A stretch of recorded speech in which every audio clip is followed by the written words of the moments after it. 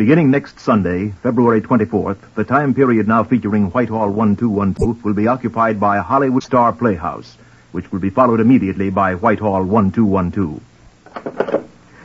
Whitehall1212.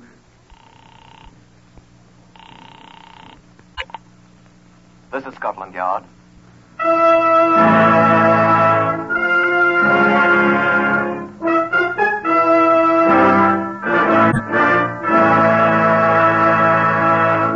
For the first time in history, Scotland Yard opens its official files to bring you the authentic stories of some of its most baffling cases.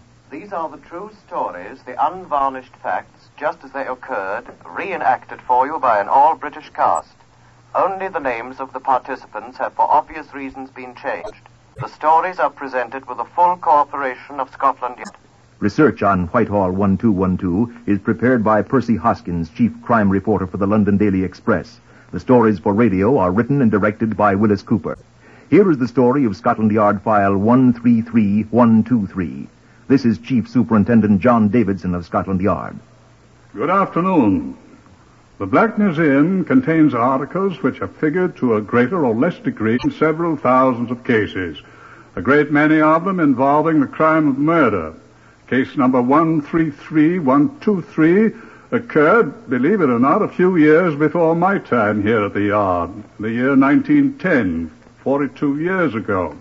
However, it is still remembered as one of the most unusual cases in the Yard's history, and I think you will shortly discover why. In fact, despite the disguised names, you yourself may recall the case if you're old enough. I show you now two of the exhibits remaining from this notable case. First, the top of an ordinary suit of cotton pajamas. These stains are blood. You will agree with me that occasionally the Black Museum does live up to its reputation as a chamber of horrors. Now the other is a curiously altered suit of men's clothing of the period. It also figured prominently in case 133123. You'll hear about this case in the words of Inspector James Waters, who led the investigation in the year 1910.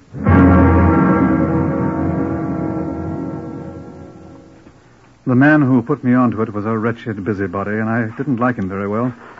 I sat scribbling aimless words on a block of yellow paper as he talked. I fully realize it's none of my business, Inspector Waters, but I feel it my duty as a British subject, sir. Go on, please. In my opinion, he's murdered her. Oh, come now. Bear with me, Inspector. I am listening, sir. First of all, reflect that they have been on bad terms for a long time. So you said. So he had plenty of, what do you call it, motive? Motive, yes. So you see. I'm afraid I don't, sir. Eh? I mean, what you have is the information the man has given you, that his wife was visiting relatives in America. In Los Angeles. Los Angeles, he says, and that his wife died there and was buried in Los Angeles. That is true. Well? I believe he murdered her and hid the body. But, my dear sir, there's no evidence that he... Pardon me, sir, there is. What? Well, first, the evidence that he requested her friends, including myself, to send no cards, no floral offerings whatever to him in memory of his wife. Well, that... is, I think you will agree, a little strange. Yes, but... And secundo, the fact that I've lately returned from America myself. And? I interrupted my business trip, sir, at Los Angeles to call upon her mother and offer my condolences. Well, go on, please. I was informed by her mother, sir, that the woman had not been in Los Angeles for more than 4 years.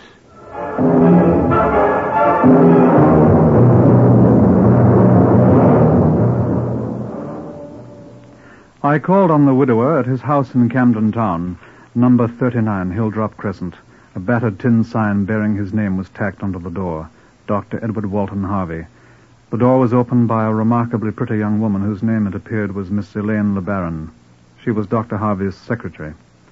She led me up the stairs from the untidy ground floor, apparently used as a combination of lumber room and a strange place for coals.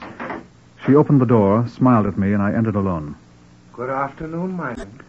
I doubted seriously that I should ever be Dr. Edward Walton Harvey's friend, but I bowed politely. Come in, sir. Sir, that was better. I entered. What can I do for you, my friend? May I sit down, sir? By all means, sir. What seems to be your trouble, sir? This is not a professional call, Dr. Harvey. I'm Inspector James Waters of New Scotland Yard. Happy to meet you, Inspector. What can I do for you?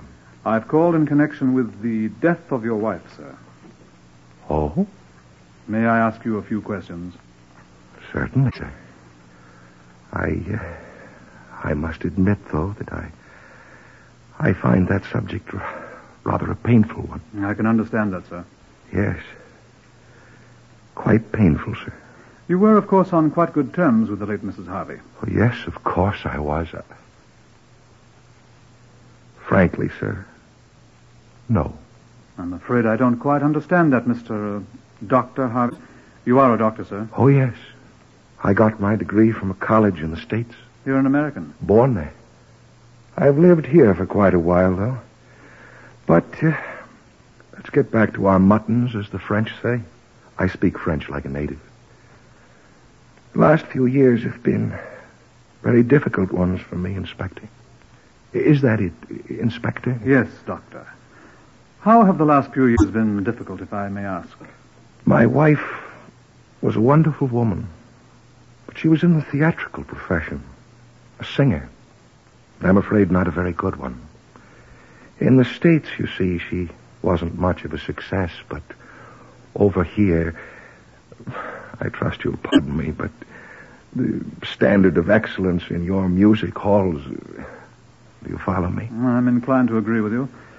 Then she was more successful here in England. She certainly was. She didn't sing any better, but an American, you know. She made a lot of money. Some rather strange friends, I'm afraid. Bohemians, you know. Yes. Well, we got to quarreling. I think you'll find that that's no secret. Nevertheless, her death was a great shock to me. I grieve constantly for her. What are you looking at, sir? I see you still keep your late wife's clothing. Oh, you mean those furs? And the other things. Yes, these were my wife's. Yes, I gave them to Miss LeBaron, my secretary. She does leave things lying about. The young woman who showed me in? I have recently asked her to make her home here as my housekeeper. That's what we'd call her in the States. I saw no reason to throw away her clothes, you see. I'd have thought she'd take her clothes with her. Huh? To America. I guess she didn't expect to be gone long. How long has Miss LeBaron been living here? Was she here when your wife left? No, but she was a frequent visitor here. It was quite convenient to have my secretary handy, you see. And Miss LeBaron is a quite deserving young lady. Yes, of course. So that's the story. There's only one thing I do not understand, Doctor. What's that? I understand that the late Mrs. Harvey is not buried in Los Angeles, in America. Sir? And that according to her mother, Mrs. Harvey has not been in America for some 4 years. Well, I guess you've caught me, Inspector. My wife isn't dead. Oh? She left me. She ran away from me. Where did she go? I don't know. She just piled a few clothes in a bag and walked out. Blacked my eye first. We had a terrible quarrel. Just terrible. She called me the most awful names, and she insulted Miss LeBaron frightfully. It was dreadful. Then she rushed out of here, shouting for a cab to take her to Charing Cross. Well? That's the reason I gave out the story she'd gone to America, Inspector. That's why I gave out that she died there. How do you know she is not coming back? She'll never come back. Really, Inspector, a doctor has to have some dignity. I don't want people to know my wife has run out on me. I'm afraid you may find, though, if you don't mind my saying so, that you've been quite unwise. I didn't ask your advice, sir. I'm not giving it. If your wife returns and finds you've given away her clothing... I tell you, I know she's not coming back.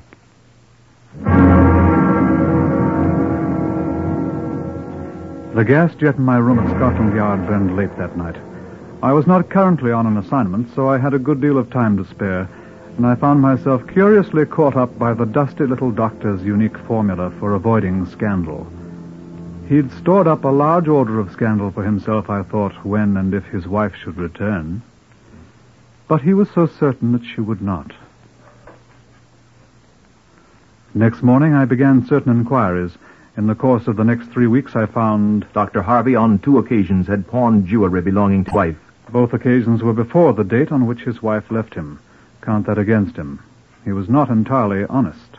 Mrs. Harvey had withdrawn the entire sum of money she and her husband had had in joint deposit at Barclays Bank. Count that for him. That was a clear indication of her intent to desert him. Mrs. Harvey had known of the doctor's relations with Elaine LeBaron for many months prior to her leaving him. There was no record that she had objected to this situation. She had obviously tolerated it. Why should she make an issue of it at this late date? Possibly he had lied to me. Count that against him. A cable to America to Mrs. Harvey's mother at Los Angeles confirmed the fact that the missing woman had not been seen there. Dr. Harvey had explained that. Hold that in abeyance. Dr. Harvey had given a quarter's notice to his landlord at Hilltop Crescent. That meant he intended to leave that place. Was that suspicious, or was he merely being prudent against his wife's possible return? But he was so certain that she would not. A month before his wife left him, Dr. Harvey had purchased 5 grains of hyoscine hydrobromide from Lewis and Burroughs' shop in New Oxford Street. Hyoscine hydrobromide, I learned from Henry Bernard, is a drug used in institutions for the mentally ill as a sex depressant. It is also a peculiarly deadly poison, 1 grain being sufficient to cause death. He was so certain that she would not return. I took a 4-wheeler to Camden Town at once. There was no answer when I knocked on the door of number 39, Hilldrop Crescent. Dr. Edward Walton Harvey was gone, and with him Elaine LeBaron.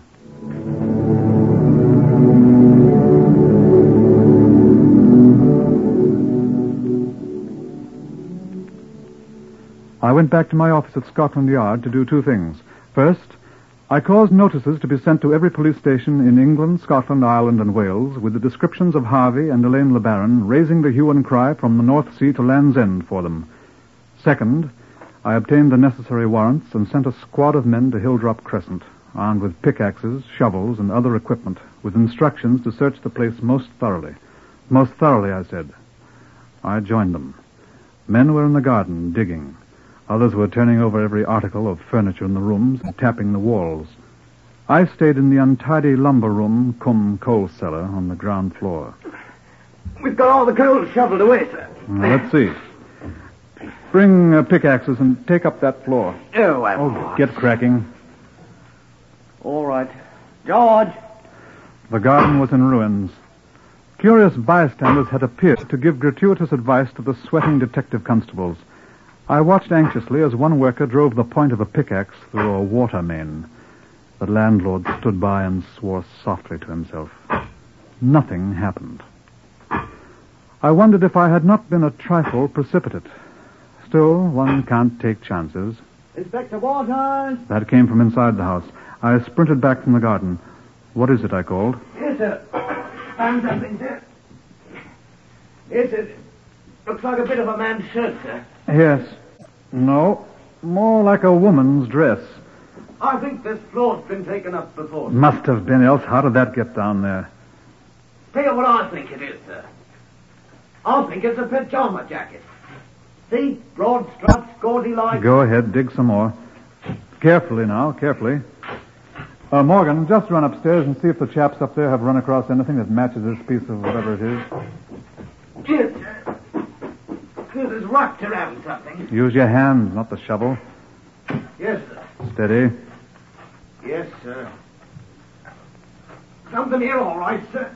Oh, well, what is it? Oh, what do you want? Oh, did they find something upstairs? Let's have it. Here, let's compare this down there. Here, catch. Got it. Matches all right, sir. Told you it was a pajama jacket, sir. These here pajama trousers match it perfect. Oh, go on, dig it out. Dig it out, dig it out. Pull that stuff off it. The pajama jacket, sir. Devil blame me blind. What is it? Looks like a side of beef, sir. And blimey, it's an eye.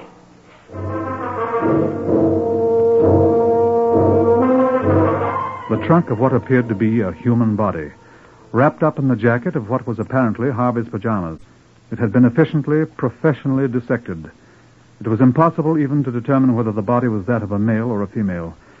It was removed to the pathological laboratory for examination by Henry Bernard. Back again in my own office, I received the first report on the search for Harvey and Miss LeBaron.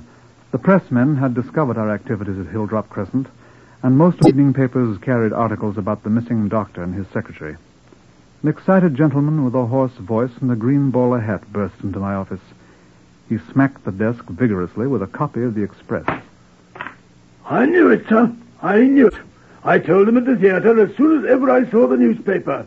One day there'll be a murder in that family, I said. Madame Rene was a great artist, sir, and I mourn her. My dear sir, who on earth is Madame Rene? She was the wife of this fiend, sir. The late Mrs. Harvey. Alas, I knew her well. And they said you had some information for us, sir. My name is Ponsonby Diggs, sir. D-I-G-G-E-S.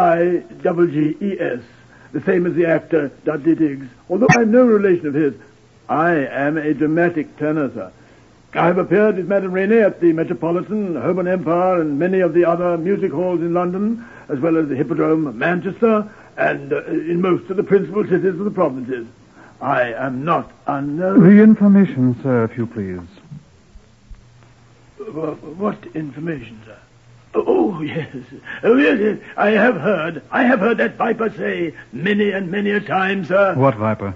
Unspeakable Harley. Dr. Harvey. Oh, Harvey, indeed, yes. You are correct. I have heard him say many times that he has always been enamored of the Belgian coast as a holiday place. Ah, very interesting, I'm sure. Well, thank you, Mr. Diggs. At the real point of my visit, sir. Only yesterday morning, perhaps even as you and your men approached Hilldrop Crescent, I saw this fiend. Where? In Victoria Station, sir. Oh, no, but bear with me, I beg you. The boat train for Folkestone leaves from Victoria Station. Folkestone? The port for Antwerp, my dear sir. Information at once was transmitted to the Belgian police. It was a mystery to us how they could have left England, but this was too good a lead to be ignored. Later in the day, information reached us from the police at Folkestone that a man answering to the description of Harvey had been seen by a railway porter, and again by a news vendor who recognized him from his photograph in a newspaper. Elaine LeBaron had not been seen. I visited Henry Bernard, the pathologist, in his laboratory. No, Inspector Waters, I'm still unable to determine the sex of the body you found. The fellow who did it was a very good technician. The merest shell of a body. Looks like a doctor's work. Certainly someone with a considerable knowledge of anatomy. Very workmanlike. No identification, possibly. Well, we shall see. I will say that identification will be most difficult, but I have only just started. Yes. I did discover one thing which I hope will be of help. What's that, sir? I found 2.7 grains of hyoscine hydrobromide in the remains. Message from the Belgian police at Antwerp. Industriously searching city for trace of fugitives, but no results as yet. Have placed special attention to all transatlantic steamships sailing from this port and hope to report progress in course of hours. Rely on us. I hadn't thought of that. Certainly they go further away from Antwerp. Harvey was an American after all. If he could escape to America, we might never find him. I must stop up that hole.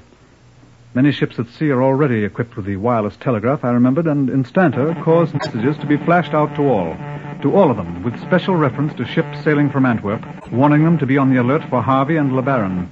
Another message came from Antwerp. Your Dr. Harvey, seen and positively identified by a former patient of his now living in Antwerp.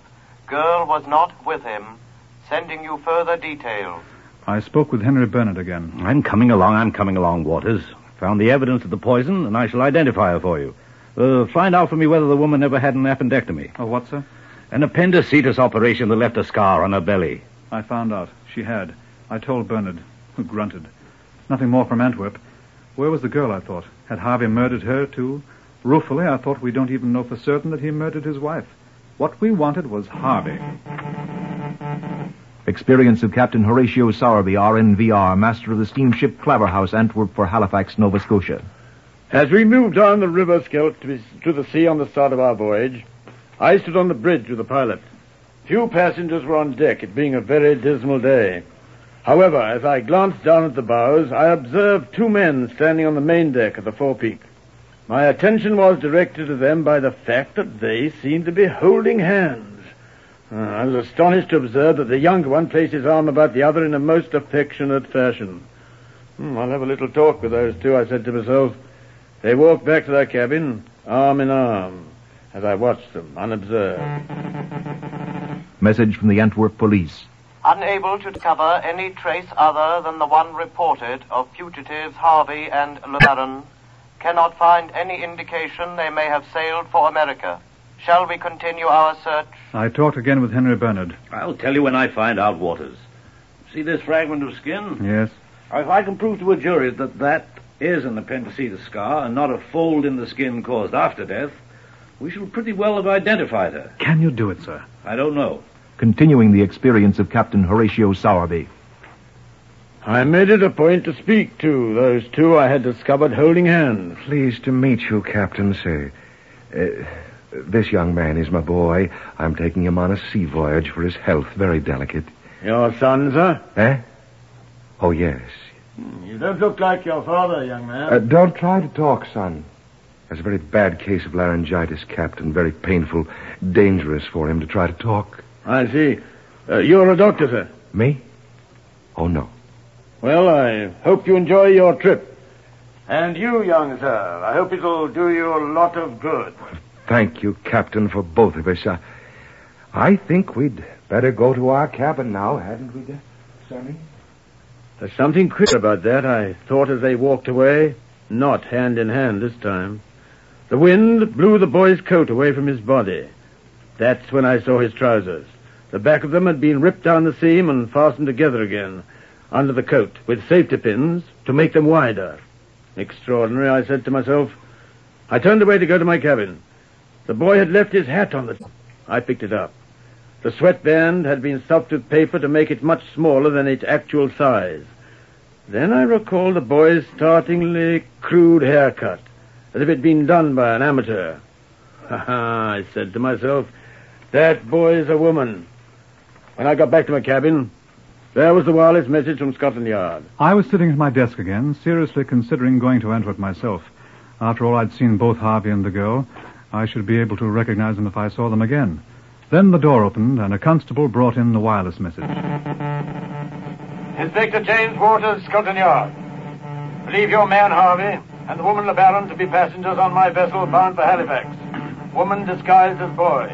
Please wireless additional information to aid identification. Sowerby, Master, SS Cloverhouse.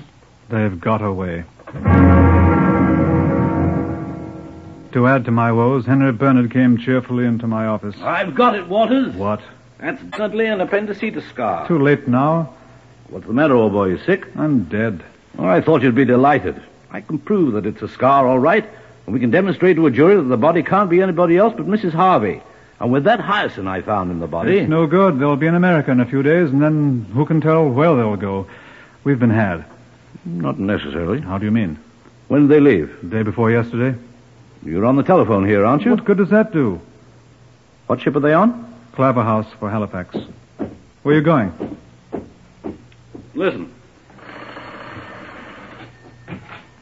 Are you there? Hello. Are you there? I say, this is Henry Bernard here. Now listen to me carefully. I want you to find out for me at once whether there's any ship sailing for Halifax that will arrive there before a ship called the, what's the name, Waters? Claverhouse. A ship called the Claverhouse just sailed from Antwerp gets there. Right, do you understand? There was one, that afternoon, the steamship Morgiana, due in Halifax 40 hours before the Claverhouse, barring acts of God. I got aboard somehow, leaving messages to be sent to Captain Sowerby and asking him to wireless me on the Morgiana.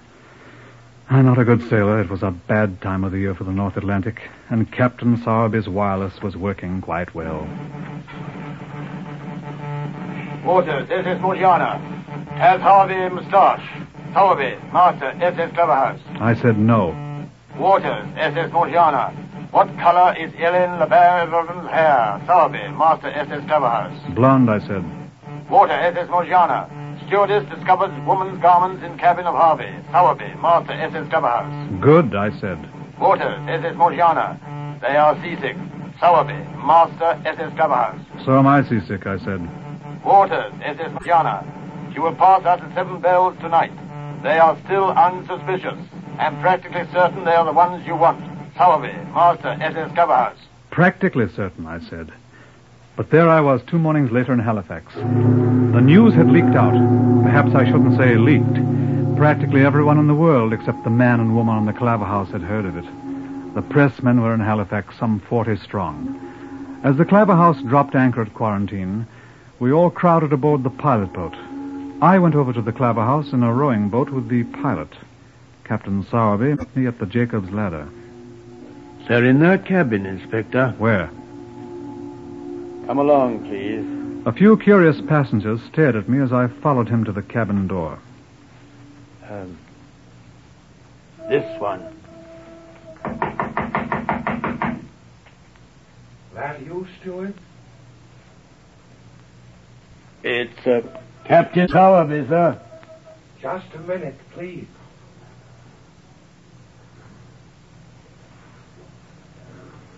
Come in. Well, we made it after all, didn't... Well? That isn't them. I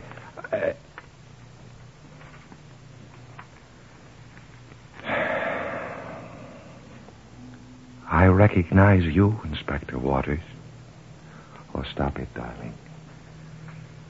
We didn't make it after all. I don't know how you got here, Inspector, but I'm ready, I guess, eh? You won't have to take her with you. Edward Walton Harvey and Elaine LeBaron, I arrest you both for the willful murder of Cora Harvey. I warn you that anything you say will be taken down in writing and may be used in evidence. Come, gentlemen, while the lady changes her clothes.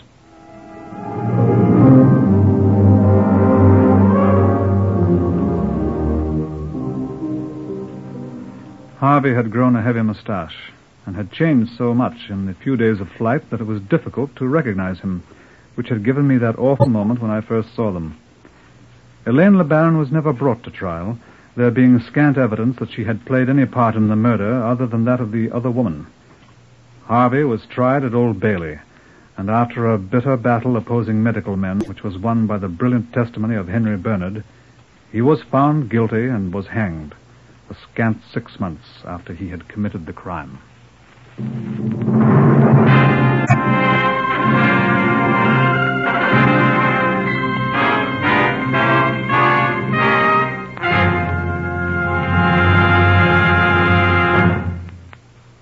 You have heard another in the series Whitehall1212, compiled from the official files of Scotland Yard.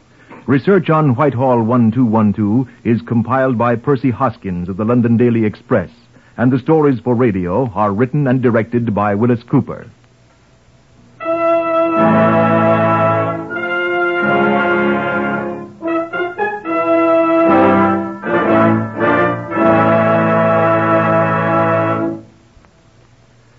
Beginning next Sunday, the 24th of February, Whitehall1212 will be heard over most of these stations 1/2 hour later, because another great program, Hollywood Star Playhouse, will be heard in the time period we now occupy. Remember, listen next week to Hollywood Star Playhouse and Whitehall1212. For correct time and station, check your local newspaper. Thank you.